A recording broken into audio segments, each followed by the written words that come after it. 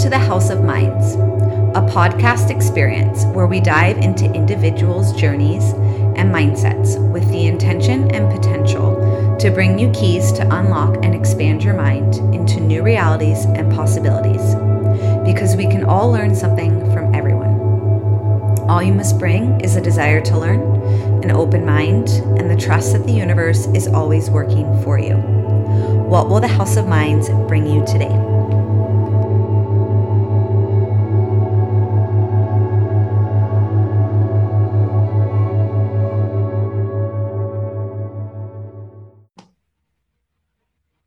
Welcome, everybody, back with another episode of House of Minds. My name is Christina Lynn. I'm the podcast host.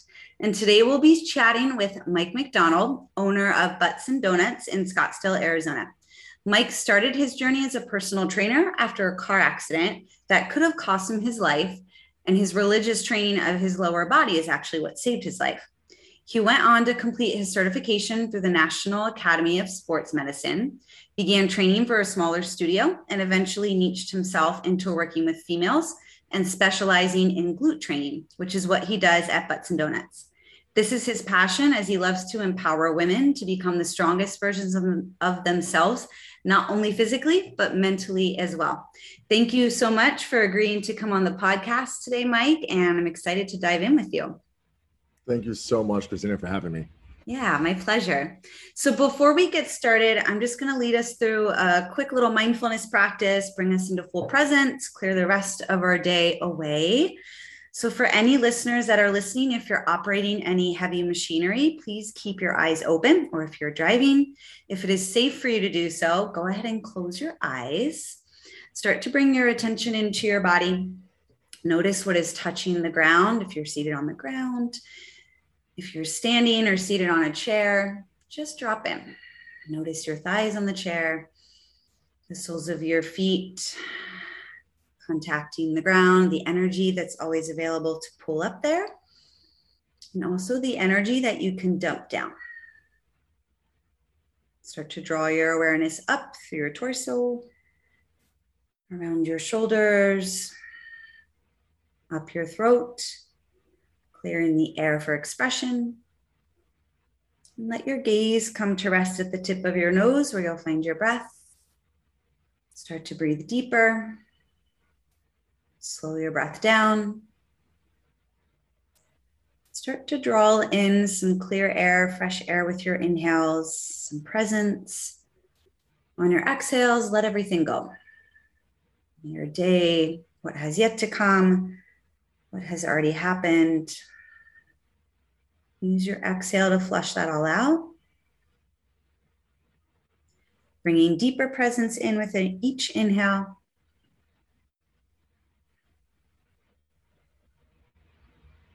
Clearing the room for intentionality in the conversation, consciousness, and presence. Letting everything else wait.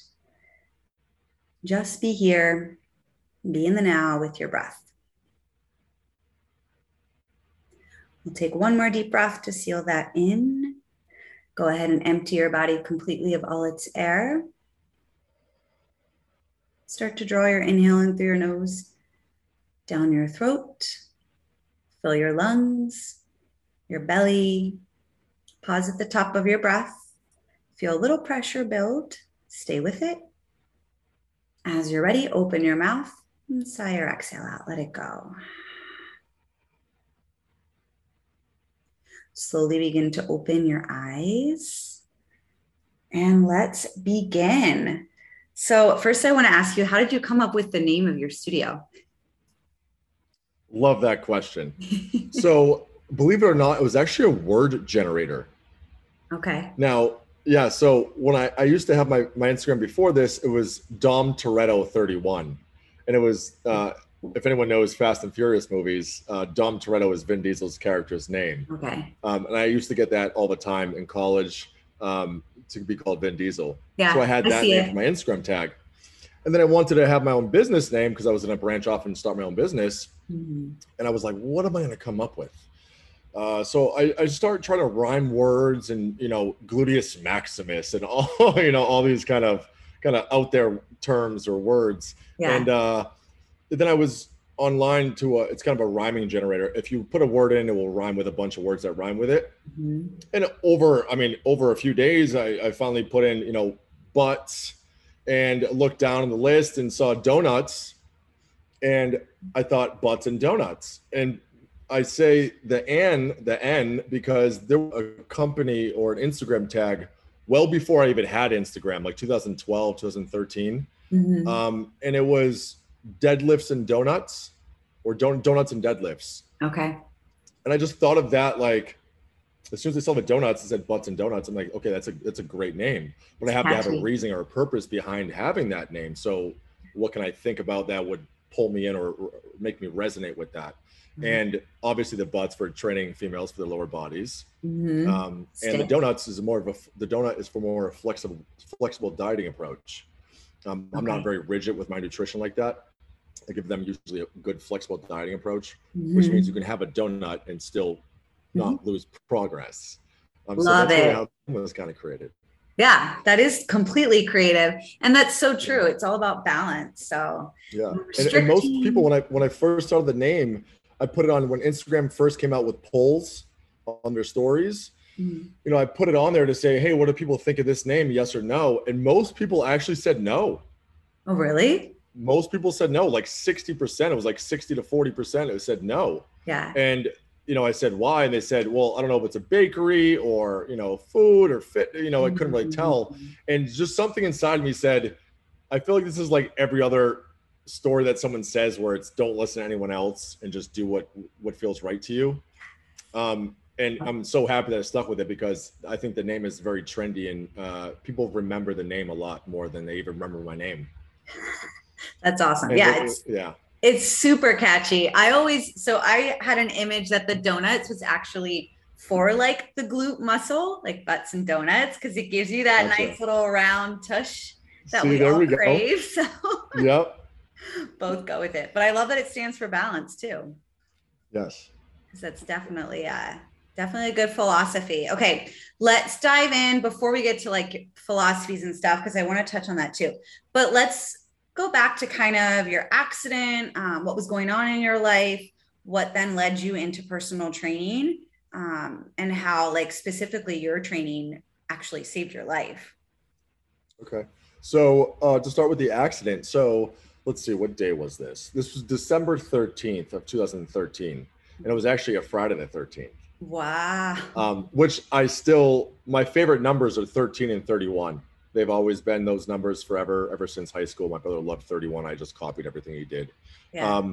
So 3 and 1s are I see a lot of those numerical numbers in my life a lot. So it's kind of funny. That's, Friday the 13th, everyone's like, oh, it's awful. I'm like, no, it's actually one of the best days ever. And I think last weekend was the first Friday the 13th of the whole year. August 13th. Yeah. August. So I was working out with one of my friends, Alex Burnbridge, shout out to you. And we went to the gym. I used to go to, was it LA Fitness? I think they changed the name after a 24-hour fitness, and then LA Fitness bought them out. So I used to go to 24-hour fitness right in Tempe and Scottsdale. Not Scottsdale, Tempe. Yeah, Tempe. And it was around like 11, 12 o'clock maybe. And I was working out, got done working out like I usually do. But this day was different because I texted one of my friends, her name's Katie, and I asked her if I could go tanning. Yeah. Because normally it's right off the 101. So the 101 to Baseline or Guadalupe, the gym used to be like right there. So every time I used to get done the gym, I would just hop on the 101 and go south towards, I used to live in Chandler. So there was no like roads really. It was just hop on the 101, hop off the 101. Yeah. But that day I actually turned left onto Guadalupe, I believe. Because I was going to go tanning because she worked the front desk. So she would say, anytime you're free, just come by. I won't charge you. Yeah. So I went there and I'm driving there and I don't remember anything from the car accident until waking up in the hospital. But I was just hit by a drunk driver going head on. We were probably going about speed limit, about 40, 45 miles an hour. And don't remember anything, just totally blacked out until I woke up in the hospital. Wow. And I my injuries were I broke my left hip. I had 4 broken ribs, a punctured right lung, and a left forearm and tricep tear. So it was pretty bad. And Yeah. I was in the hospital from December 13th until January 2nd, I believe. Yeah, after the New Year. So that was my Christmas and New Year's. Oh my gosh. Yeah, You still and love 13 and 31? love it. I love last Still love last them? Friday. Okay. Last Friday was great, and it was funny because I just took a vacation back east where I'm from, Yeah. and we took our flight back to Arizona on Friday the 13th. But it doesn't really even hit me of like, oh, it's Friday the 13th, plane crashes and all these, put all these bad things in my mind. I just kind of reverse engineer it and think that it's a beautiful day. Love that. So it didn't Yeah. impact like your mindset. Like, no, these are still numbers that I love. And actually, well, it sounds like it turned into a gift too. Of course, it's like NDEs, near-death experiences. Mhm. That really was a near-death experience for me, and I never realized that until after the fact of kind of reminiscing or reflecting on that. My mindset really changed because of that accident. How so? I would say I was very, I'm from the East Coast. It's a little bit different over on the East Coast. Everyone's Wait. very blunt and very real, but they're also kind of, can I say assholes? They're kind of assholes. Which part? Um, Where are you from in the East Coast? So I'm from Boston. Okay. I don't really live in the city of Boston, but I'm from a small town called Oxford, Massachusetts. Okay. It was like I remember founded in seeing like this. 1690. It's old school stuff. Yeah. And moved out here. But back to the car accident. So I was Yeah, in the the hospital mindset. for a couple weeks, but more of the mindset change. I really hated life after that car accident just because I'm an athlete. I train a lot. Even before I got my certification, I've just always wanted to be the best I could be. And getting in this car accident, and I couldn't walk on my left leg for about 4 to 5 months. So It's they like gave me death to somebody that's so active. worst. And I'll send you some pictures of my before and afters of my legs, because my legs are my biggest asset I have. My legs and my butt, if you want to call it that. And during college, when I first started lifting weights when I was 18, I went to ASU, graduated there. Mhm. But throughout all 4 of those years, I mean, I trained legs like it was a chest day for men. I just you pick what you're good at in a sense, and I just was a good squatter and I had strong legs. My dad always had really strong legs, and I just hammered those because I was just good at it. Yeah. And lifting when you're 18, it's all ego lifting, so it's like whatever you're strongest at, you're going to prefer to do most of. And most men don't prefer to train legs from what I've observed. Yes, likewise. Everything else, but not legs. Yeah, so I trained legs the whole time, but I really shouldn't be here because one of the doctors that performs the surgeon that performed surgery on me said that he cut through so much glute tissue and muscle that my body should have crumbled like an accordion. And I'll send you pictures of the car. The car is just, how is this person still alive? This car is just demolished. Yeah, I saw it on your website. Okay. Yeah. It's like, so I mean, it's just my whole front driver's side is just demolished in there. And he said, if I didn't have as much muscle tissue back there, I really wouldn't be here right now. My body really should have just crumbled.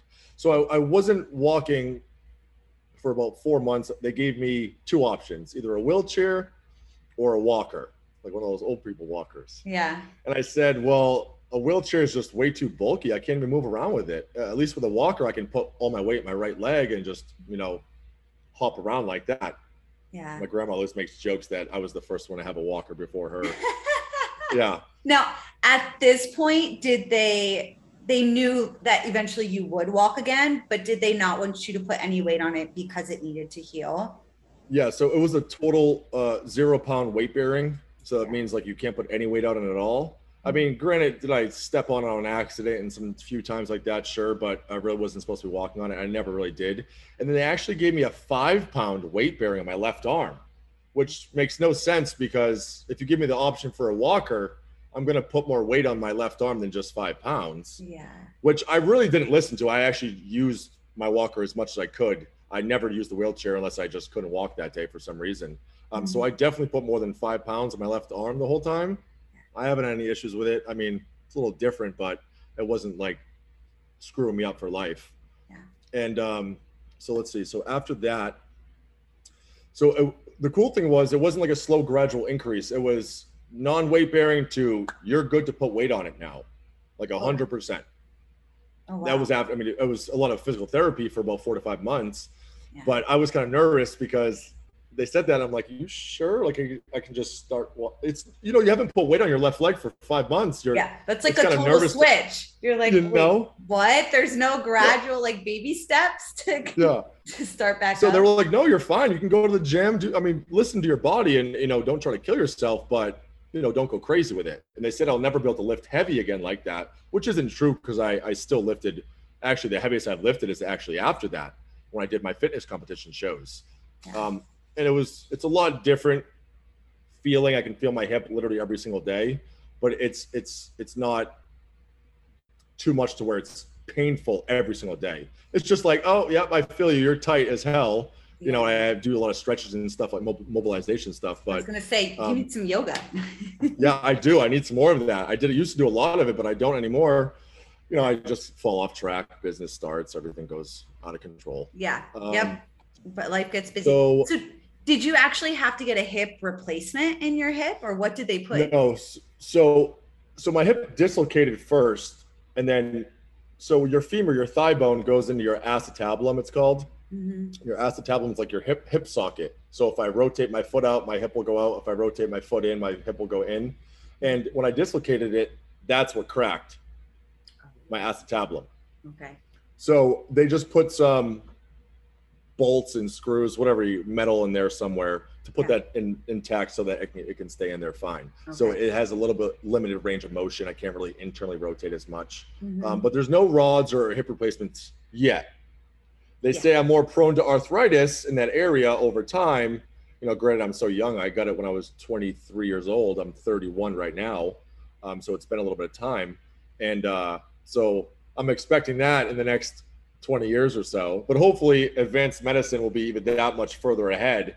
Well, and I still think that there's something to prevention. Like you said, like they had told you that you would never lift heavy after your accident, and you did. So I still feel like there's these worst case scenarios, right? Or there's a million scenarios that could happen, but there's still the best case scenarios. And if you're preventative and you're protecting the joint, keeping it well surrounded with muscle, staying up on your flexibility, treating your body well, eating nutritiously, then like who really knows what could actually happen? Because you're setting yourself up for best case. Yeah.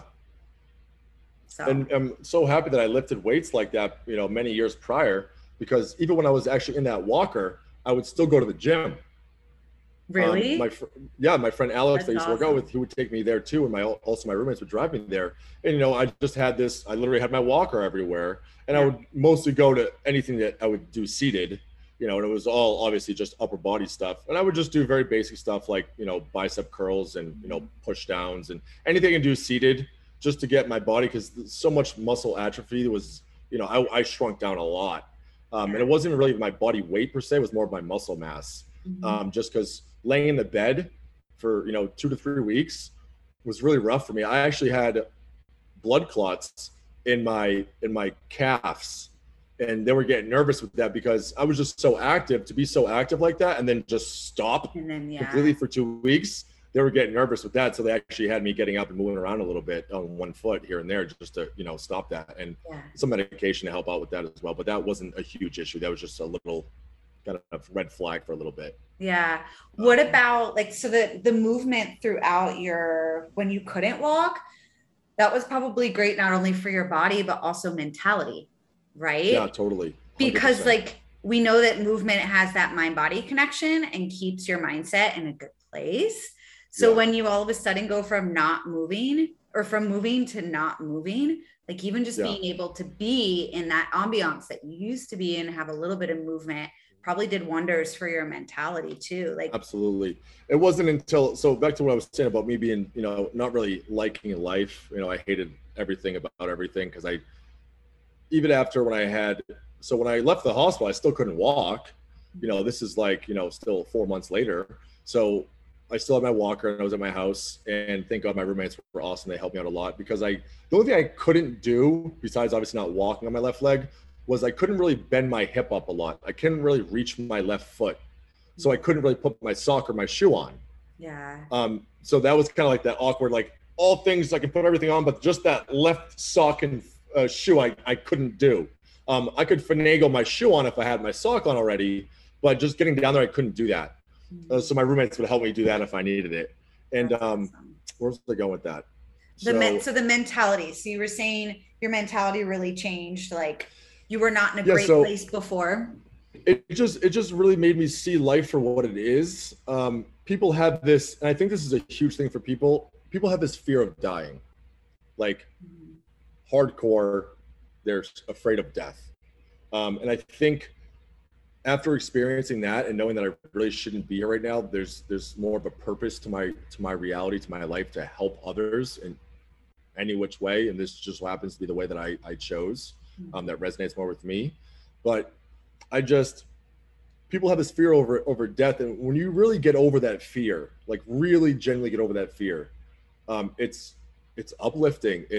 You feel so much more free. You can live life to the fullest in a sense, because everyone's always worried about death and worried about dying, and all they have this bad, funerals and black and death, and it's not really a celebration, which in my mind, I think funerals, if you want to ask my opinion, I think they should be celebrations.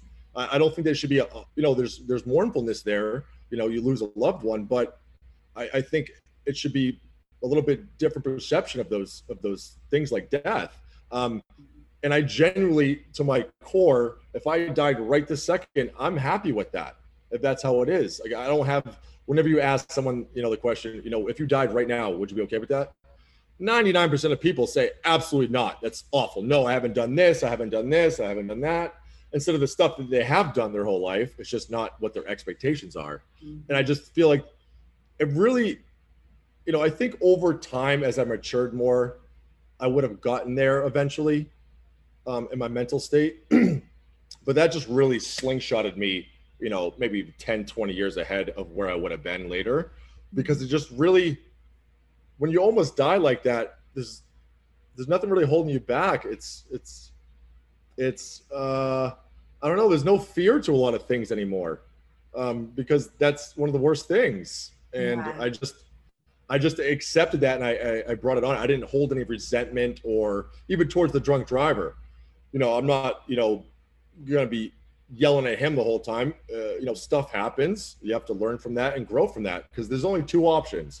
I can either do absolutely nothing and make my life hell and not move and get hurt and injury and get old. And I know how that would work out. I don't want to do that. And the only other option is to get up and move and feel better about my life and just accept what happened, because you can't go back and do it over. It is what it is. Yeah. And, you have to grow from that. Totally. So it sounds like there were two things that kind of pushed you through into a new mindset.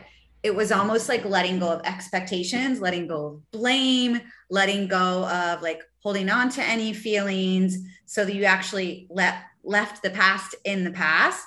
But then it also freed you up from feeling like not an escape from fear, but kind of almost a perspective check, where it's all of a sudden it's either I do this now or I don't do it. So there is no more like, well, I'm going to wait. I'm going to wait for a better time, or, well, I can't do that right now. When you have something like that happen, I think it helps you get to that point of like, no, I'm going to do it right now, because we really don't ever know when it's our time to go. And if we're waiting for like the right moments or waiting for the right circumstances, sometimes those never happen. And but learning to get over our fear and our attachment of what is, and our fear of letting go of all that and creating something new, is often what can keep people stuck. So it sounds like 100%. You broke free of that, which is awesome. Yeah. No, it was, I would not change that experience for anything. It was what shaped me who I am today. Yeah. And that's one of the reasons why I started Butts and Donuts. That's a big thing for me, is to getting a strong lower body. I mean, a strong body in general, but specifically, the lower body like that. It saved my life lifting legs like that for, 4 years plus. Yeah. Love that. Now you're making a living off of it. Look at that. That's Yeah. beautiful. No, I absolutely love it. I love it. I love it. I love it. So tell me about like, okay, so you went through rehab. How long were you in physical therapy? So I had some stuff during in the hospital. And then when I left, so the crappy thing is that health insurance over here is very different than Massachusetts or back east. That's like some of the best healthcare in the country. Okay. And over here, they just had a couple spots. They give you like a piece of paper and it's all these physical therapy places. And it's like, choose which one you want. You know, back east, it's like, here's your physical therapy. Here's where you're going. Here's your sessions. You know, here's this and this. And they were just like, here you go. So we picked a spot, I believe in Chandler somewhere. And my insurance, I was still under my parents' insurance because I was only 23 at the time. Mm-hmm. I'm not a big boy yet. And the insurance was out of state. So it got super iffy with, I only had, I think like maybe 20 sessions. I don't even know if it was that much. Yeah. And most of my physical therapy was done without my leg being able to put weight on it. Mm-hmm. They didn't notice that until they were like, hey, you only have like 5 sessions left and you just started walking now. Like we should probably hold off until you can start walking to get more sessions in because you've just done like 15 sessions when you really couldn't do anything with that leg yet. Mm-hmm. And now, you know, so I only had 15 to 20 sessions of actual physical therapy. Yeah. And that was, you know, for about 4 to 5 months. And I asked the physical therapist, you know, could you just give me some movements to do? Because I'm still going to the gym. If you can give me stuff, I'll do it like I'm coming to you guys every day. That's my first and foremost thing was getting back to that mobility and helping my hip out more than lifting weights. Yeah. So love it. Accountability. You held yourself accountable. Totally. Because I just know like, so I moved away when I was 18 to come to Arizona from Boston. And I'm just a very independent person. Mm-hmm. I just like putting everything on to me. If something happens, it's, you know, it's in my control. And, you know, if I want to change it, it's up to me to change it. It's not having to, you know, listen to the parents at a young age now. You know, you're grown up, you're on your own. So there's no more like, can I call my mom to come by? Like, can I call my dad? Like, I can't really I can call them, yes, but I can't really see them or have anyone actually help me. So it's just me. And it wasn't like I felt alone. I had more power in that sense of just in my own mind and my own vision of what I need to do. And it was just, it's more freeing to be by yourself and do stuff yourself. It's more difficult because you have to do everything yourself and, you know, pay your own bills and do your own thing. But that to me is more freeing. And I like that a lot, more freedom that way. Gives you more choice. It's empowering too when you take responsibility for your own life. Because you're in the driver's seat and it gives you that power of, it takes out the equation of like, well, now I get to blame somebody else. Nope. Totally. I can only blame myself and I'm the only one who can change it. So yeah. And that's, I still think the truest thing. Mm-hmm. Yeah, totally. So he gave you exercises and did you do them at the gym? Oh yeah, all the time. I did that more than actually. I probably would go to the gym most of the time just to do those movements, even though I could still do them in my house. I just wanted to go to the gym just to get up and move around a little bit more because they gave me prescriptions for like, you know, oxycodone and all these hardcore drugs.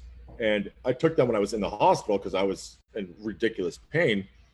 And then maybe like a couple weeks after the hospital, but I never forget the doctor telling me, now take these obviously with pain if you need it, but it will stunt progress because, you know, it's not really, I think I'm thinking back to it, when you take those things, you can't really feel your body. You can't really, it's almost like my mind can't connect to my body.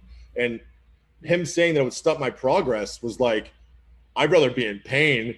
You know, if I can bear it, if it's not overwhelming, I'm going to do that and stick through it and get my progress there. And I literally just stopped taking those right away because I know it would feel more difficult because I don't have anything blunting that trauma or that painfulness, but it helped me progress so much more fast. Yeah. And I would never change that for that. And love it. I did workouts, just mobility stuff, and I still do them all the time.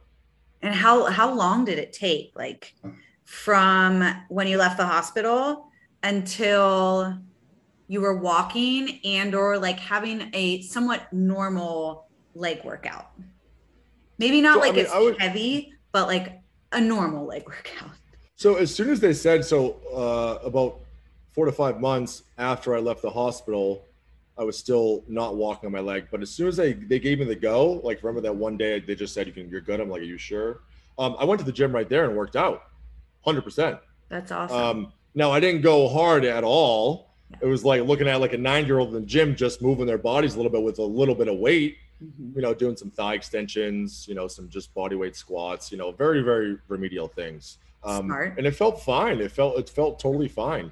So it was about 5 months before I started really moving my body like that with both legs. And putting weight on it. Yeah, I'm putting weight on it. And then, so after that, I really wanted to. So before my car accident, I was actually studying to become a personal trainer. Yes. I was, if we go back a little bit, I was actually a police officer in San Diego after I graduated with my bachelor's in criminology and criminal justice. Did that for about a year. I liked it. I didn't love it. I just felt, I felt some type of way of, I wouldn't do this for 25 years or 30 years. And I still think I still made the right choice, because whatever choice I make is the right choice. Yep. So when I came back to Arizona after leaving California, that's when I started saying, I want to find a career or something besides, I was a bartender at the time and a security guy. So I wanted to find something that had a little bit more, career path to it. And I've always been obsessed with fitness. And being a cop, I never really worked out that much because I was working so much. Yeah. So when I moved back to Arizona here, I got my certification or my information to get my certification. So I was studying for months, and then that's when that car accident happened. So I had to put that off. Oh. I actually didn't even study during all my rehab stuff. I was just, like I said, so just hurt and just hate the world that I didn't want to do anything. Let's just try to make it to the next day. And, just make it to the next day. I put that stuff away.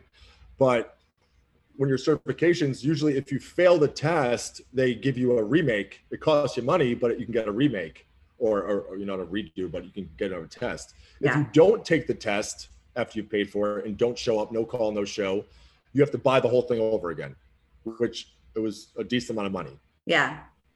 So I said to myself, I haven't even studied yet. I have to go take this test just to get whatever. That way I can buy a remake. And I obviously didn't pass the test, but they actually show you the score if you fail, but they don't show you the score if you pass. If you pass, you just get a pass. But if you fail, they will give you the number. And I think it was a 70 is a pass, and I got a 67. Oh my gosh!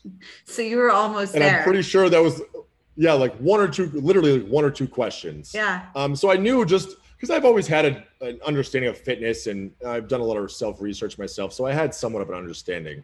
So I knew if with a little bit of studying, I'd be totally fine. And they actually, before they even gave me the remake, they needed documentation that I actually was in a car accident, because they said I couldn't make the test before, because of this. And like, okay, we get it though, because I'm sure people make up lies all the time. Yeah. But I sent them all my medical bills. It was like $350,000. It was ridiculous. You want proof? Here. Yeah. How much do you want me to show you? Yep, I showed them pictures and everything, and they were like, "No, you're totally fine." So after, I think it was like a couple months after that. I studied just for a couple months after that, and I finally passed the test. And I wanted to look for a gym to train at. I know that I didn't want to work at like a LA Fitness or a Lifetime or a big box chain gym, just because I just know that personal trainers don't make that much money at those gyms. I'm sure stuff has changed, but as much as I could work at like a personal training gym or my own studio like this, where I can make it all myself. And so before that, now I met this guy named Doug Lang of Lang Fitness. And that was my first trainer I worked with him. But this is before I'm even a trainer now. This is just me after my car accident, getting back into working out. I want to get a trainer. Yeah. So I hired him. And it's actually at a gym called Independence Gym, which is next door to me. I'm still next door to the gym itself. Okay. And he really pushed me a lot. It was good to have that extra kind of push, because mentors are good. Yeah, they really are. So I was training, and I really wanted to do a fitness show. I thought that would help me, kind of give me a reason to kind of push myself to get back into things, and especially to help my hip out and kind of push to see if I can, still lift heavy or gradually increase. And I really wanted to change my body because I lost so much muscle mass in that year. So we trained for a show. I think it was in July. Yeah, we did. I did 2 shows in like 2 weeks, and I'll send you some pictures too with that if you need them. But loved the transformation. It was amazing. I loved it absolutely. And then so I stopped training with him. And what was I looking at? I was still looking for personal trainers. And then I thought out of nowhere, I'm like, well, I just met this guy like a year ago. Why don't I see if he needs anybody? So I messaged him, and he's like, that's funny you say that because I literally just let someone go and I'm actually looking for another trainer. Oh my God. He literally said that it was yesterday. The universe was like, here you go. 100%. And this is like before I'm really getting into the spiritual, mindset of things. I'm kind of just, learning to just walk and be strong again in more of a black and white, not that gray kind of area. And so I started with him, and it was my birthday, January 30th is when he hired me. Which is really funny too. Yeah. And so I was training with him. Lucky day. Under him for about 2-3 years. And I really wanted to branch off my own. Great trainer, learned so much from him. I was even under another trainer I was hybriding. I was with 2 different trainers at the same time, kind of working with both of them. I just wanted to figure out what the training life is about, how the business side of things are. Because all these trainers at Independence Gym, all the trainers there are all independent trainers. Okay. So they don't work for the gym. They pay rent to the gym. They have space there if they choose to have space there, and they just train their clients there. Okay. And that's the best gym. If anyone's in the Scottsdale area, Independence Gym. Phenomenal. I've heard. Shout out. I have a couple friends that go there. I've heard good things about them. Yeah, and I feel like I've seen this in myself as I was sharing. I'm a yoga instructor, and all vibe well with like different instructors and go to their classes. And it's good to have those different mentors because you get different perspectives and you pick up different things from everybody that you're going to come into contact with. Mm-hmm. And you might take some of it in and leave some of it, but it all helps you build your own practice. And then it helps you build your own branding and your own image of, okay, I like this. This resonates with me. I'm going to pick this up.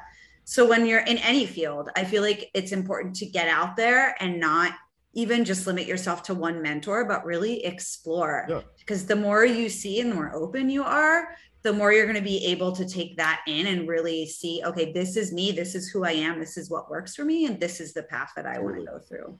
Yes. Yeah. And even getting, from some trainers that I might not agree with, or their training styles, or even the information they put out there into the world, I might not agree with it, but it gives me different perspectives to understand where they're coming from. I can still not agree with them, but understand where they're coming from. Mm-hmm. I think that's a big thing happening in the world right now, of just having an understanding, having an empathetic perception of where they're coming from. And kind of reverse engineering that, where if they don't do stuff that I might not like, how can I reverse engineer that to change that, to not be so negative towards that, but to learn from those things. Mm-hmm. As much as people think that people only try to learn from things that they like versus learning from things that they don't like. And that gives you really the 2 perspectives of, now I can now choose which ones I want, which ones resonate with me more. Yeah. And go from there. And that's what builds people themselves, that self-awareness, to have choice. We all have choice all the time. Yep. And then you can get out of that reality fight, right? It's like, no, everybody's allowed to have their own reality. There's what works for you. There's what works for me. It might coincide. It might not. Yeah. And you're allowed to have your reality. And there's so many different ways to do things. And this is a hard one for me, but sometimes I think there's a right or wrong. Sometimes I don't. But at the end of the day, I think there's what's right for me, what's right for you. And that's all that matters, right? We can respect that in each other. Yes. And that's exactly what. So my girlfriend is a massage therapist, and she has a specialty in cranial sacral therapy. So I call her my little hippie. She has given me so much perspective on reality, because before I met her, I was in a very black and white world. A very sciencey world with fitness, where it's like, I don't care what you have to say about that. Science says that it's not like that. So the results say that it works like this. When when I first met Haley, saying stuff like, well, you didn't say that yesterday. She goes, well, I changed my mind. I'm like, you can't change your mind. She's like, why can't I change my mind? It's like, that's my truth then. This is my truth now. Yeah. And who are you to tell me what my truth is? Mm-hmm. And it gets hard because when you start mixing in like, well, this weighs 10 pounds. It doesn't weigh 8 pounds. That's not my truth. Like, that's your truth. But how are you saying that your truth is 8 pounds when it really is 10? Like, where it's like measurable things. Yeah. And in the spiritual world, meditation world, there's very metaphysical things that aren't measurable, like science would be in a sense, for the most part. So her kind of opened me up into that gray area where before I would be like right, wrong, left, down, upright, like such a duality state. It hindered me from understanding other people's perspectives. And my way was the best way because that's what science says. And that's what the proof is. Yeah. Versus experiences and what you generally feel is your truth. I mean, it's a big change, even me as a trainer in 2016 versus now. I mean, when I see people online making fun of other trainers or, belittling them or just something that's not a good energy in my mind, I can see myself from before going, I can't believe I used to do stuff like that. Or, I used to, have such a duality state of, left, right, you're so wrong, or, having this bad thing where nowadays when I see stuff that I might not agree with, there's nothing wrong with that. That's your truth. You can live with that all you want. Even when it goes into the sense of like, well, I want to tell them that they're wrong because they might tell other people those things and they might be wrong. And it's this huge thing. And I go, well, that's their journey though, that they have to figure out for themselves. Unless someone's a near-death experience, situation where they need help right away, I might put my foot in them and say something a little bit. Yeah. But to them, it's like, that's their journey. I was there before too. I'm not going to give unsolicited advice because if they're not ready to hear that, they're not going to understand anything I'm saying. It's going to be almost resentful for them and it's going to get a backlash on me. Just like I have to have the awareness to either say something or not say something to someone, because I have to be aware that are they gonna understand what I'm saying? If I don't even give unsolicited advice anymore at all. Because if they're not asking for it, they're immediately gonna be like, well, what's wrong with it? And have this huge kind of, oh God, I shouldn't have said anything. And that's my fault if I say something to someone and they have a reaction that's not really good. I've created that. Yes, that touches into codependency a little bit, honestly. I'm not saying it's all my fault. I'm just saying that's a whole nother there's some things that that all inner. No, I said I just start running off on the stuff. And that's the thing too. Like, it's so easy to do that though. It really is, like with awareness and expansion and knowledge. And once you're more aware of the spiritual world and all the different dynamics that underlie it as well, conversations can go so many different ways. But yeah, I think a good general rule is always, do you want feedback on that? Nope. Okay, great. Then have a great day. You keep doing you. But it's very freeing when you can just operate in the spiritual way of and like an acceptance and a respect of everybody's reality. And when you've let go of that codependent habit of like, I need to fix that. Oh no, actually I don't. Totally. I can keep doing me.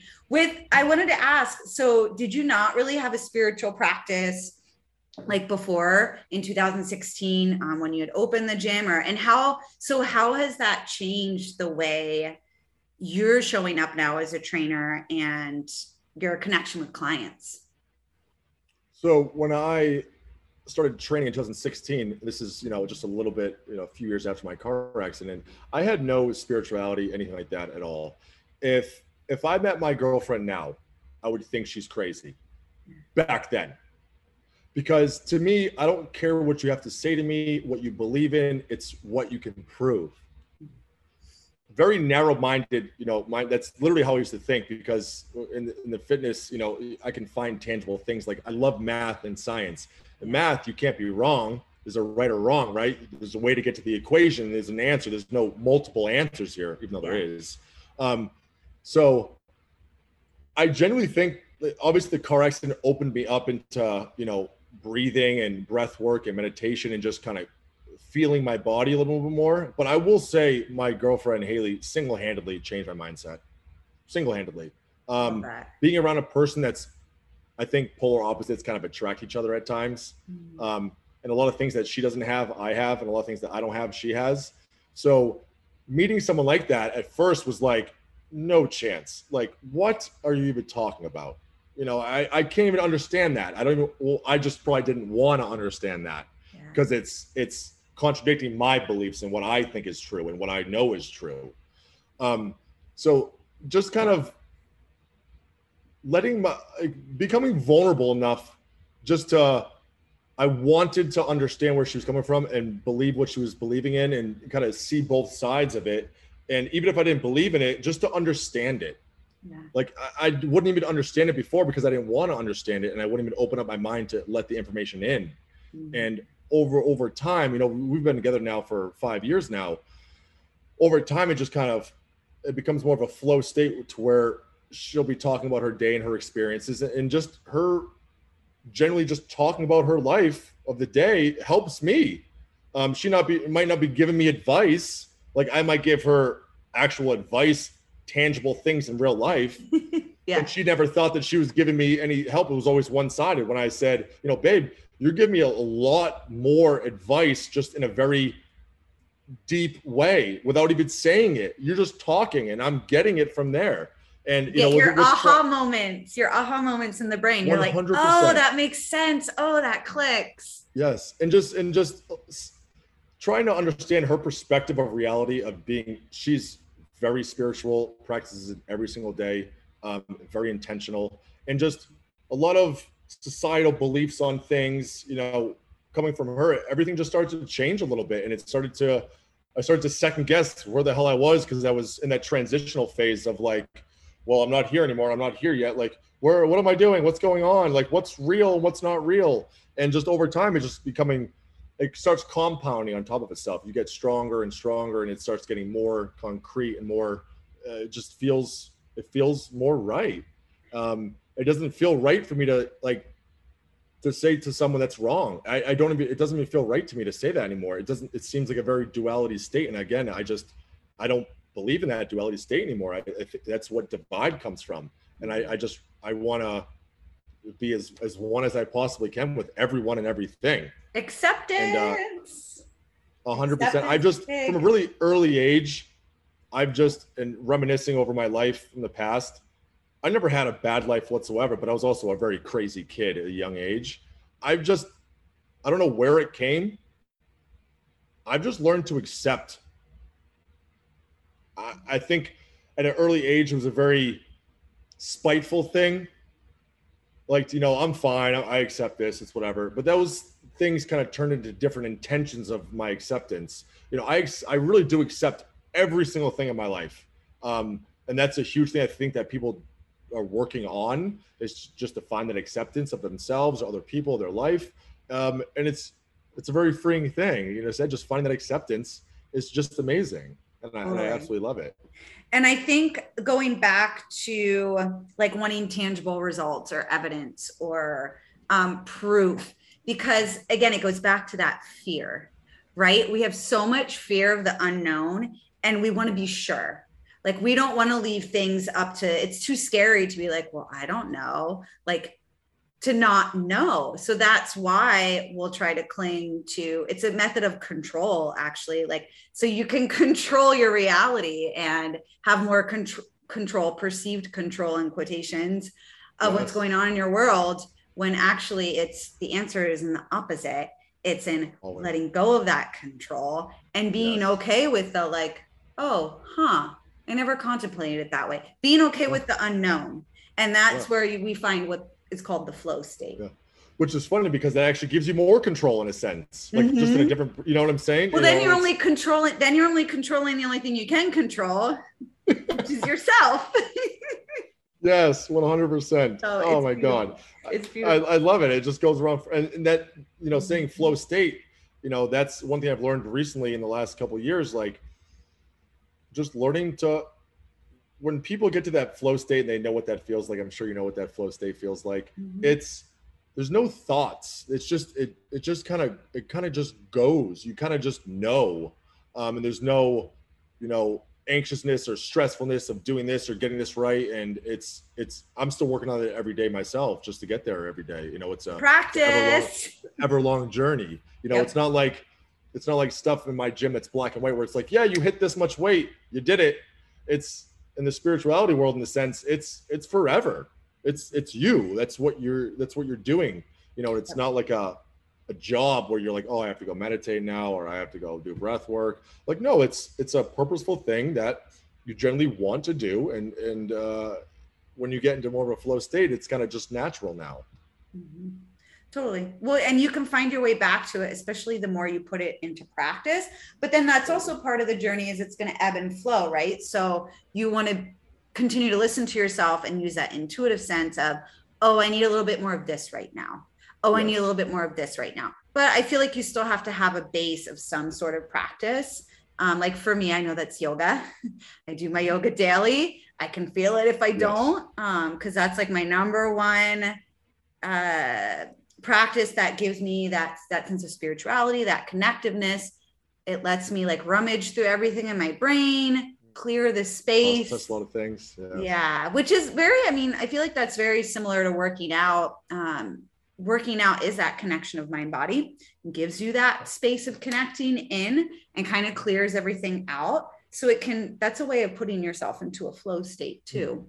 Yeah. And that's kind of runs into like, how I train my clients. You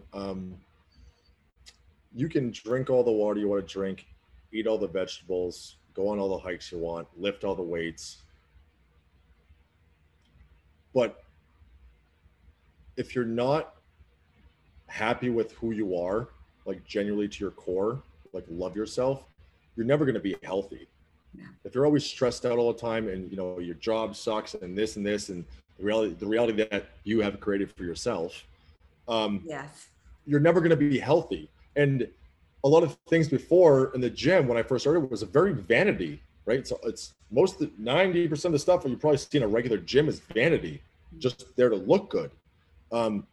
But if you look good, but internally you kind of feel like crap, you're never going to be healthy like that. And it's starting from within and working your way out versus the other way, which is everyone's just so superficial of just this vanity when there's no depth, there's no connection.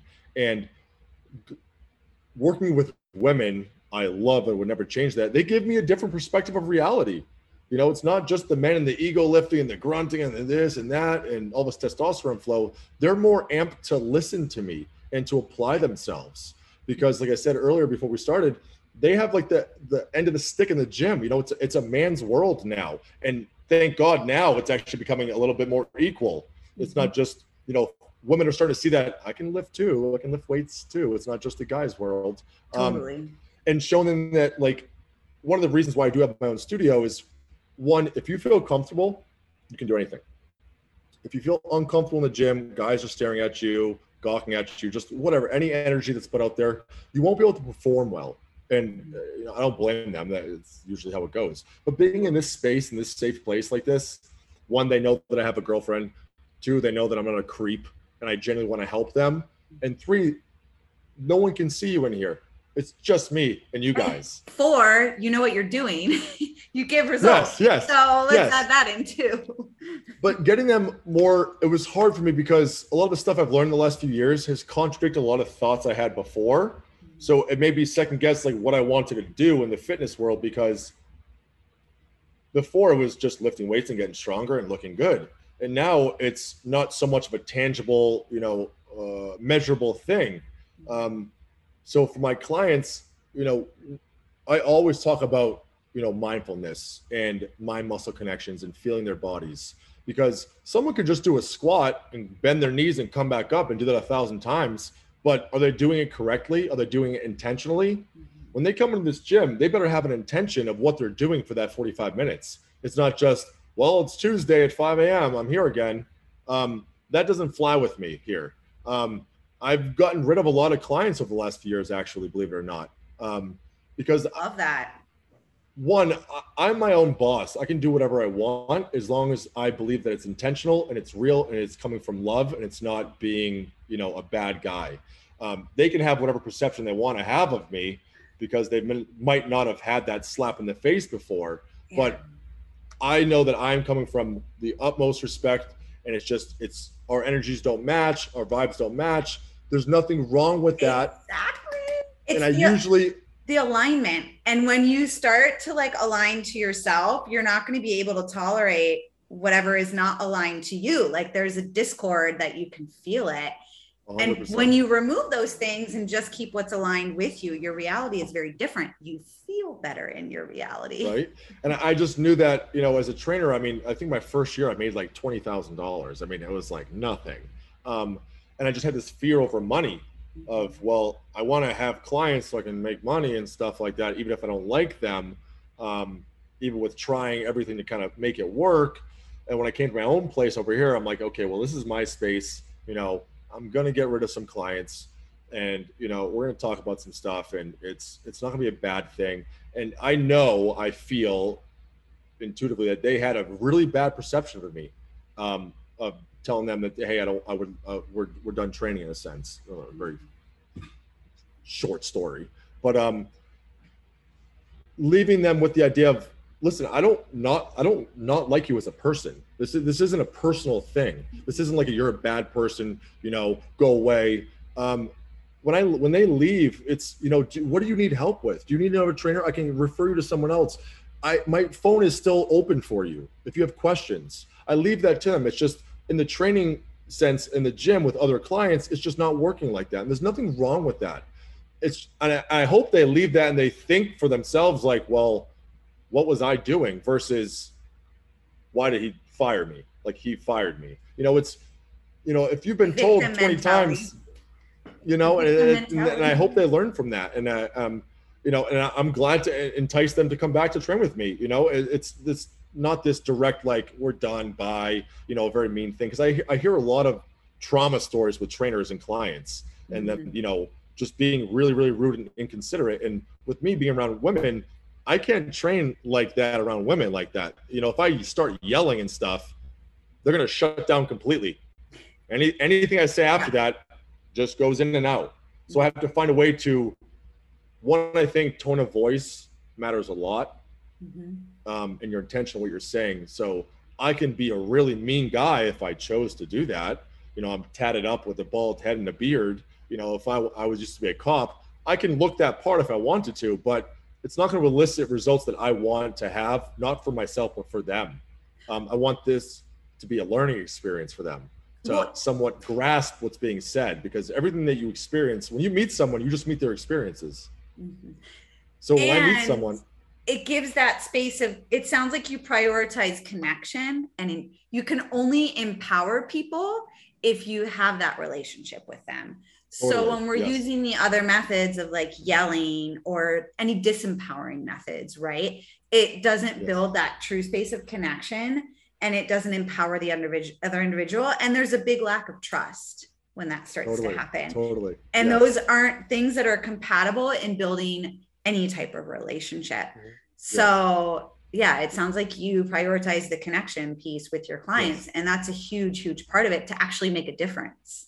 Yes, because I truly care about when clients come in here and they want vanity, or they want, I want to look good or this and this, I say, well, how do you feel internally? How's your sleep? How's your stress? How's your job? Certain things that most trainers might just kind of ask and just kind of forget about, but that's really what I care most about. Because like I said, if you do all the work in here, great. But if you sleep like 2 hours a night and you work 50 hours a week, something has to change. That comes down to, most things are just changed with lifestyle choices. It's not these crazy things we have to do, even though they might seem like that to their perspective.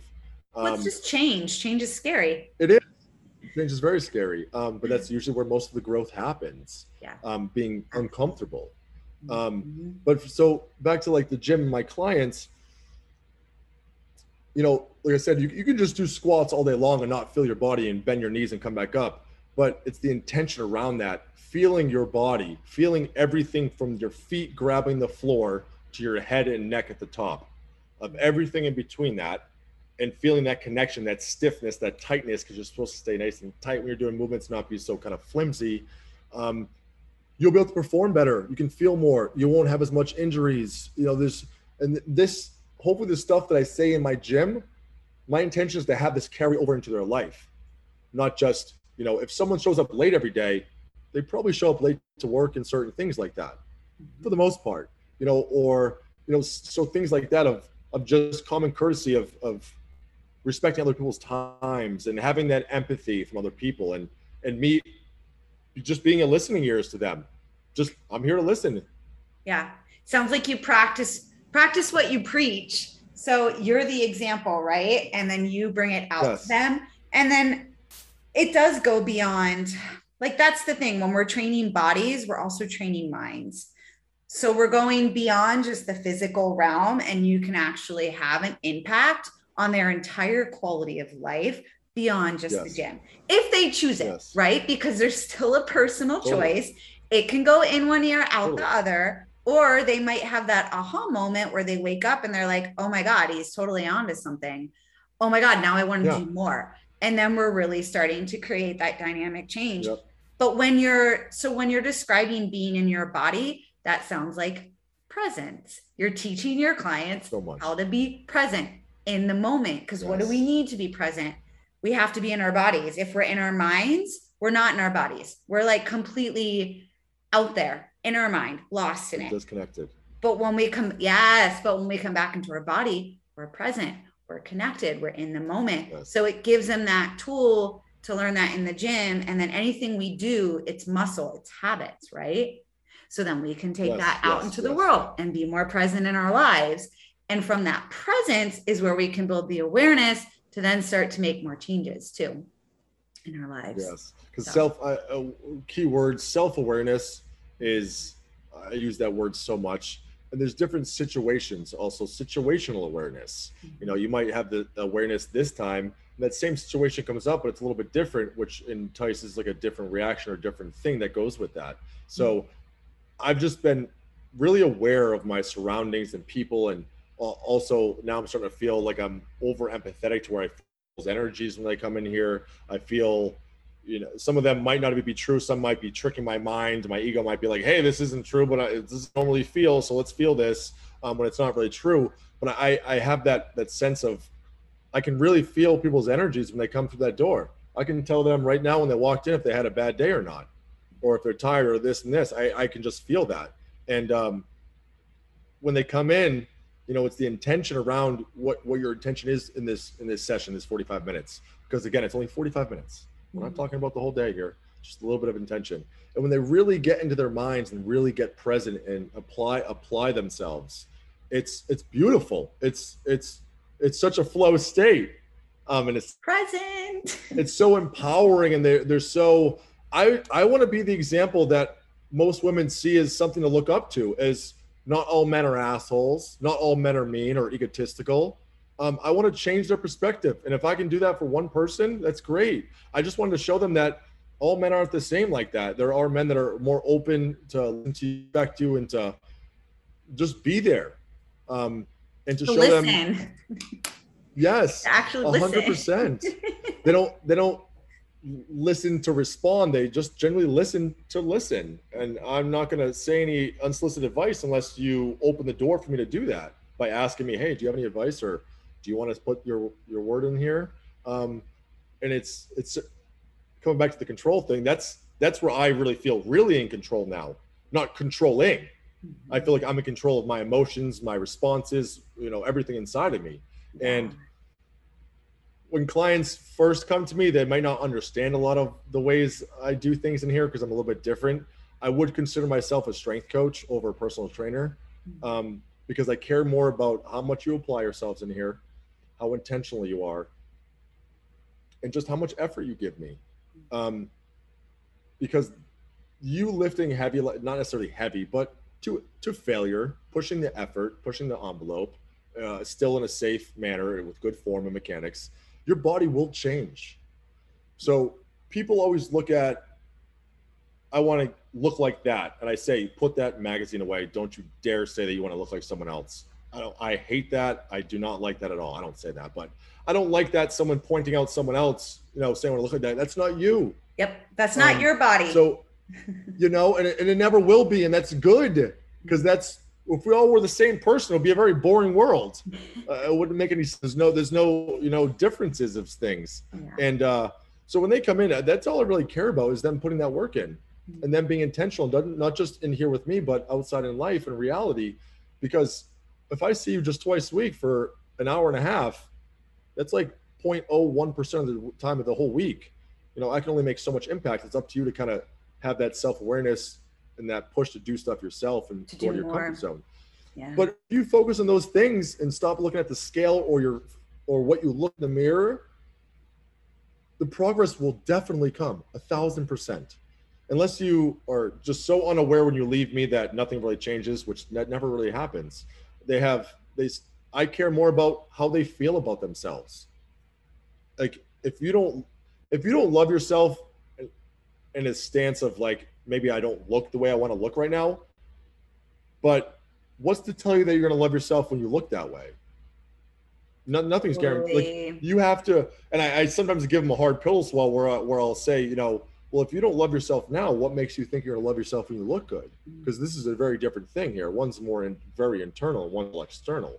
So if you don't love yourself now, what's to say you do later? It doesn't work like that. So it's learning to love yourself now, even though you're overweight or whatever it is, because immediately when you look in the mirror and you don't like the way you look, it's an instant comparison and expectation, instantly. Because if you lived in a say that, because you don't know what anyone looks like. You don't know there's no fat or skinny. It is what it is. There's nothing to gauge it off of. Totally. But you don't live under a rock. And you look at magazines and stuff and you compare yourself all the time. And then if you notice the next day, nothing changed, but you look great. It's the perception you've had of yourself that day, for somehow you look great. So it's knowing that when I look at myself in the mirror, it's almost like I know my mind is tricking me when I think I don't look good. I genuinely feel that, because I do the same thing myself. I might be like, I don't have as much muscle anymore, whatever it is. But I just know deep down that's not true. That's not real. I'm just, in my mind, my ego is wanting to create that because it's comfortable to do that and stay the same way I do things, versus me accepting how I look, genuinely accepting how I look. And that's only been the last couple of years I've genuinely accepted the way I look.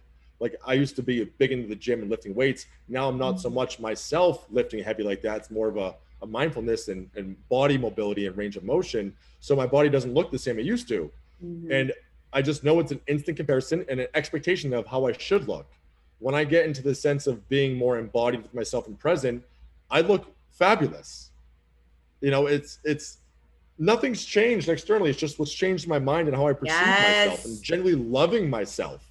And that's also like, look at that black and white too. I'm this if I'm not this, versus the gray. No, everything is like acceptable and everything can be loved. And we can only change from a place of acceptance. You can't fight yourself to change. You can't beat yourself up to change. You can't cry yourself to change. You can't shame yourself to change, to any like true lasting change. The only true lasting change comes from a state of acceptance. Once you've accepted, then it's like, okay, now what's next? What's my next step?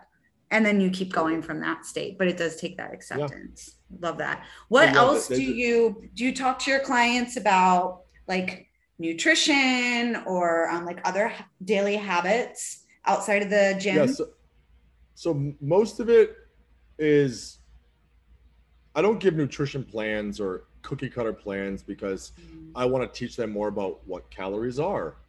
What are calories? What is this energy expenditure? What are all these things coming from? Because I have to give you a foundation to learn from. Because if stuff changes, you have to know how to adapt. So I give a lot of nutrition advice to all my clients, especially the ones that have questions. And I say to all my clients, text me whenever you want. My phone is at your disposal. That's your job to want to reach out to me to ask questions if you want them. But for nutrition, I'm not a dietary nutritionist. have degrees in that or certifications. So technically I can't really give people prescriptions. I can give them suggestions. That's how all trainers kind of go around that circle. But mostly sleep and stress. I harp on that so much, of getting enough sleep and learning to control your stress. And one of the biggest things that I've learned to control my stress is just breath work. I've done it a lot with a lot of my clients, either if it's before or after a session. I shut all the lights off, put some music on, meditation and stuff, and we just breathe. I'll teach them how to do diaphragmic breath work. Or That's just awesome. there's no wrong. So I teach them something. There's no wrong. Just breathe. Just focus on your breath. And I love it because once they're done, I always ask them, "What did you think about?" And they're like, "What do you mean?" I'm like, "What'd you think about?" They're like, "Breathing?" I'm like, "Yes, nothing else, right?" They're like, "Nope. You have no job, you have no kids, you have no wife, you have no husband. There's nothing. You are nothing. There's nothingness. It's just the breath." And everything kind of dissipates away. And now they're a little bit less stressed out. I don't care if they leave and 2 minutes later they get more stressed. As long as they were with that time frame we were with, that's progressiveness. That's progress. Mm-hmm. And I have a few clients that are pregnant right now. And some sessions we'll come in and just do breath work for 40 minutes. That's awesome. We'll do some mobility stuff and do some breath work after. But I'm a big proponent on that breath, and it applies to the gym as well. If you're not breathing right during your exercises, you're not going to be very efficient. You're going to get really taxed really fast. Yeah. Versus True. if I show them certain breathing techniques during certain lifts, they're like, "Wow, there's a lot to think about, but I feel body a little bit more, and I feel a little bit more efficient at doing this." And that's such a beautiful thing when I can see clients, especially the ones that I've had for years, the stages of them kind of getting here and then getting there and then understanding this and understanding that. And now, I've had a couple clients for 3+ years now, just seeing their internal progress that they might not even know they have versus my perception of them from before is just, it's so much more than cute progress photos will ever have for me. Because that's stuff that will stay with them for a long time, if not ever. Totally. And you were a part of their journey and of their evolution. And that's so beautiful, because I think it's Ram Dass that has that quote, "We're all walking each other home."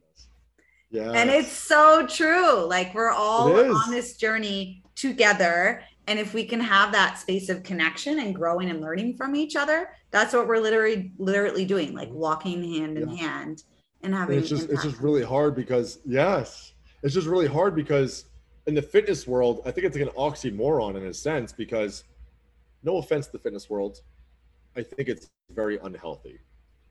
I think the fitness world is a very unhealthy place. And I say that more in a sense of bodybuilding and fitness competitions. It's not yoga. I'm not really in that world as much, so I don't know what to say from that. But it sounds like you kind of are with like the breath work and meditation you're doing.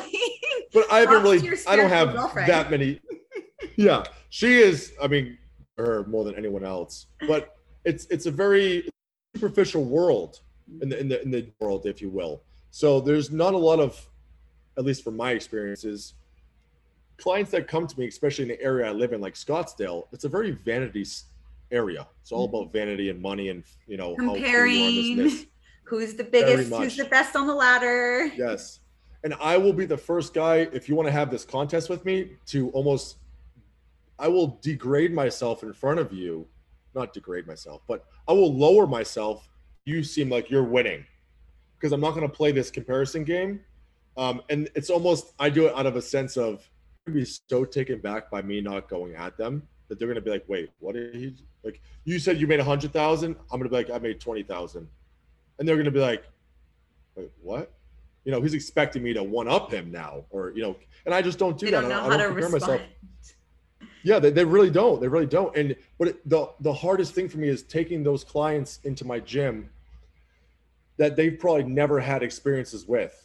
And I'm sure they've had many trainers. This state in this area has trainers everywhere, personal trainers. Mm-hmm. But totally. I think that not a lot of them have that mindfulness of intentions and feeling their bodies over vanity and numbers and statistics and certain things. So when they first come in, it's really hard for me because I can feel their energy of like, I don't like this, or this is different, or how do I even, am I even listening right now? And I get over empathetic of that. I'm like, oh, how do I make them understand this? Because it is like, you know, a punch in the face to them in a sense of it goes against a lot of things they've been told their whole life or had a different experience with different trainers. And it's part of my parts to really help them kind of see their true self, you know, the best versions of themselves. And that's my biggest thing is just, I can't over reiterate it again, like just mindfulness and just loving yourself before you walk in that door.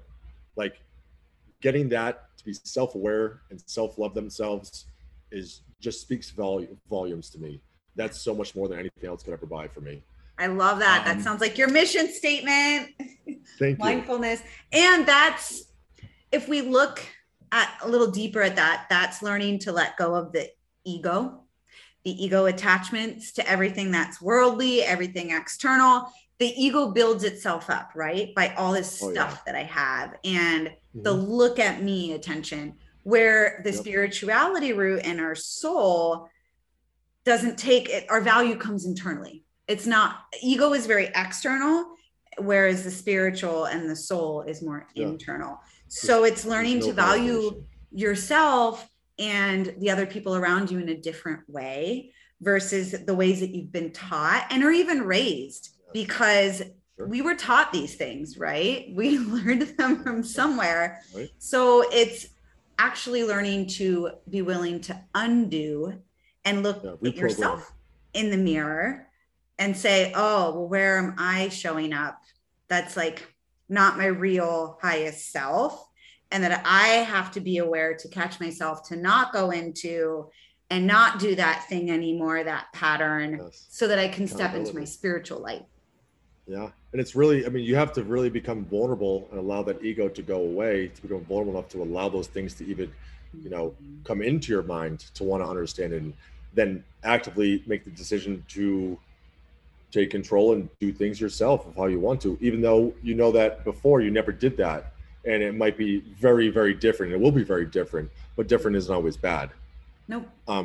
It's what it comes with. Different comes a lot of feelings, right? There comes like anxiety, guilt, sometimes shame. So it's also learning the emotional intelligence of like, wait, what am I feeling? Why am I feeling that? Oh, okay, it's okay. I can ebb and flow with these feelings. And I know they're just here because this is something new and weird and awkward. But the more I do it, the more those feelings dissipate just on their own. Yes. Learn to accept that. Yeah. It's just, the mind has been getting to people internally like that is just so much more empowering to me than any fitness stuff will ever be. I always tell myself, if you put me in a suit and a coat and put a therapist in the door and clients came in here, I guarantee you I could help them somehow without being so, well, how was your day today, miss? You know, so like, you know, they're so like, am I a human? Do you know how to talk to me like a human being? You know, how to empathize with me and get on my level so that I can feel comfortable to now speak to you of how I want to speak. And that's what I like to have with my clients. I want them to feel like you're safe with me. I will never dare say stuff that you've told me. That's not my job. That's not my right to do that. And that's going to build a lot of distrust if anything were to come out about certain things like that. I want them to, because I feel like a lot of people, they love gossip. They love just talking about stuff. And I just learned at an early age, after screwing up so many times, the more I gossip, the more crap happens to me. Yep. So why don't I just push it up a little bit, you know? So yeah, I don't now I just gossip. Yeah, I love being that person that they can know they can actually genuinely talk to, probably even more than some people that are closer to them in their life than me. And I love that, because that makes me feel really good about myself, that they can be open enough to me to spill whatever they want to spill, because I'm just here to trust you and trust you 100%. And I would assume that you do things in a way where it's like you put it back on them, right? Like you're going to find your solution. You're going to figure out what works for you. So then that creates even more trust, because they don't feel that feeling of like having to do what you say, you know, or having to rely on you for an answer. Or it's more empowering when you can walk that person through, well, no, like, what do you want to do? Well, like, it sounds like you know what your path is, like I can give you suggestions and this is your life. So it builds a stronger relationship and a stronger space for people to come to have like that connection. Because that was funny you say that, because I do that a lot with my clients. I make them think for themselves most of the time when they're in here. If they have a question, like my client this morning, she comes in and she goes, "Can we do some like upper body stuff?" And then, actually, like a booty burnout after. She's like, "Well, I don't know, whatever you want to do." I'm like, "Well, what do you want to do?" And she's like, kind of taken back for a second. But there's no wrong answer. What do you want to do? I want a direct answer from you. I want what you genuinely feel, what you want to do right now. And she gave me a real answer after that. I'm like, well, see, was that, it's almost like she's looking for this like approval from me when it's already there before you even ask the question. I want you to come from a place of your truth instead of being so like, we're just mirrors of ourselves. So if you're very unaware of like what should you do, then I'm going to be very unaware of what we should do too. Versus if you're very direct and you trust yourself to say what you want, then I'll probably 100% go with that. And that's what happened. Or clients will ask questions and I'll just lead them into more questions because I want them to get to the answer themselves. If I just give you the answer, like a math equation, if I just give you the answer, you don't know how to get there. So when it comes back around again, you're still lost. The guiding, it's being a guide. And it's very empowering. It adds to the empowerment that you give your clients. So love it all. Well, I love that everything we dove into, we definitely went way past the physical stuff. So that's awesome. Where can people find you? Your Instagram, your studio itself, your website? So my website is just buttsanddonuts.com, and make sure that everyone knows it's just the letter N between butts and donuts. It's not the actual word and. Buttsanddonuts.com. My Instagram is also Butts and Donuts. My Facebook is Butts and Donuts. Perfect. My YouTube is Butts and Donuts, and my TikTok is also Butts and Donuts. And I'm sure that if you type that in, I might have some like underscores and stuff like that, but it doesn't matter. If you type in Butts and Donuts, it will pop up everywhere, unless someone else is stealing my name. But those are all the social media outlets that I have right now. Awesome. And do you ever give donuts in the studio? I had to ask, sorry. People ask that. I swear they ask more about that than they do about the glutes and the training. They ask more about the donuts. So every once in a while I will do that. I honestly can't remember the last time I did. But my client a month ago or so during one of my classes, she brought in a bunch of donuts and now everyone's like, finally we have the donuts. Yeah, that's fun. So yeah. I work at 5 a.m. in the morning, so it's hard for me to wake up and get donuts in the morning unless I have them from overnight. I bet. So, you have that really cool donut place across the street from you, don't you?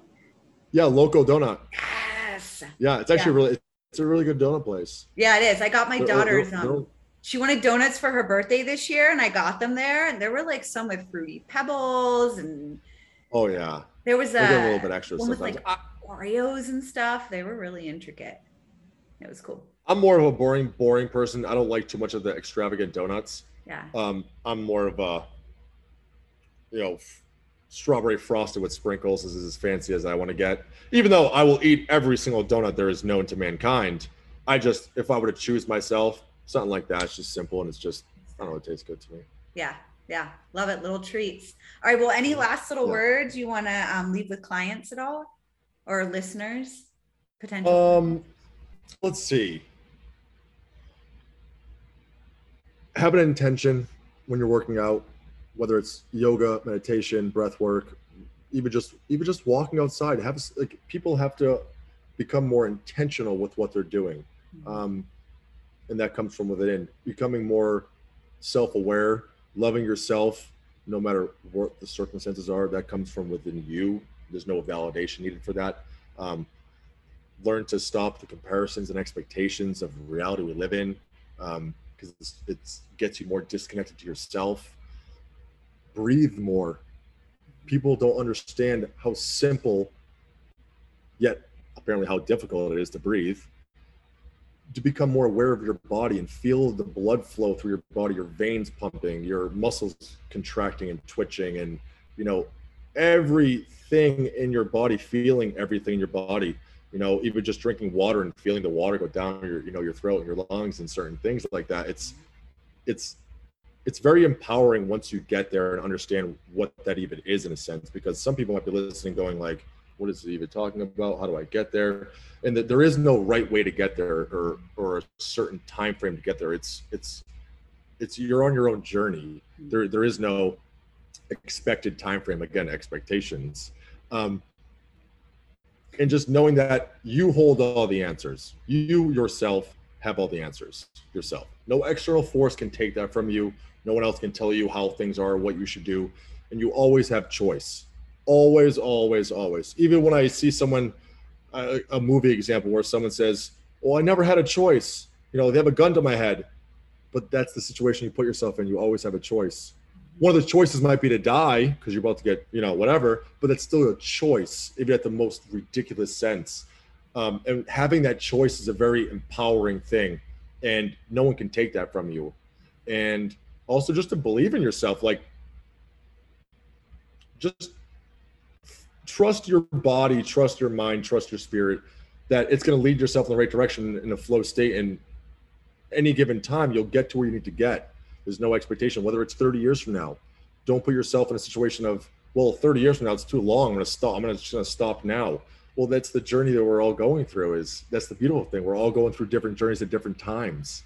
And just to accept a lot of things that happen in life, learn to accept them and to deal with them and to not hold on to these stresses. Because if you don't believe that our bodies hold on to energies in certain areas of our body, I would say you're not really true with that. It's wrong. We do. And to embody that and accept that and try to release that is just a really powerful thing. And to know that when you have control of everything, that's beautiful. It's not a very black and white world. It's a very oneness. There's no duality states anymore. There's no, like I said, left, right, up, down, wrong, right. It's we are all the same. We all come from the same thing. We're all humans, whether it's your skin tone or where you're from. When people can start to become more empathetic of every single thing, even just walking in nature and feeling the ground and being rooted to the ground and feeling everything, we're the same. We all are the same. And when you become more close with everything like that, become a lot more close to yourself, it's a lot different perception. So if you can start changing your perception of that, there's nothing you can't change. And I just, that was. Love it. Start being open. There was a lot of good tidbits in there. It sounds, going in, mindfulness, and be patient with yourself and the journey. Yes. And that goes along with releasing attachments and expectations. But the moment you become aware of them, that's the moment you become awake. And that's the moment where you can change. And it doesn't matter if you change right away or not. Just know that the more aware you become of it, the more awake you become. Sometimes there's layers. Every time you see it, it just gives you more and more choice until you make that choice of like, nope, I'm going to go this way now. So, yeah. Yep. Love it. It just gets better and better and better. Yes. I love it. Yep. The more you do it. Thank you. Totally. Yeah. Thank you. Thank you so much, Mike. I really appreciate your time. Loved hearing about your philosophies. And maybe I'll come pay you a visit, as long as you don't kick my butt too much. No, absolutely. Come by anytime. Just message me. I would love to have you here. Awesome. Thank you. Same to you. If you ever want to come in for a yoga session, okay, I can get you in. I'm going to hold you to that. Cool. Me too. Awesome. All right. Have a wonderful day. Thanks again. Thank you, Christina. Thank you for tuning in to the House of Minds. Cheers to mind expansion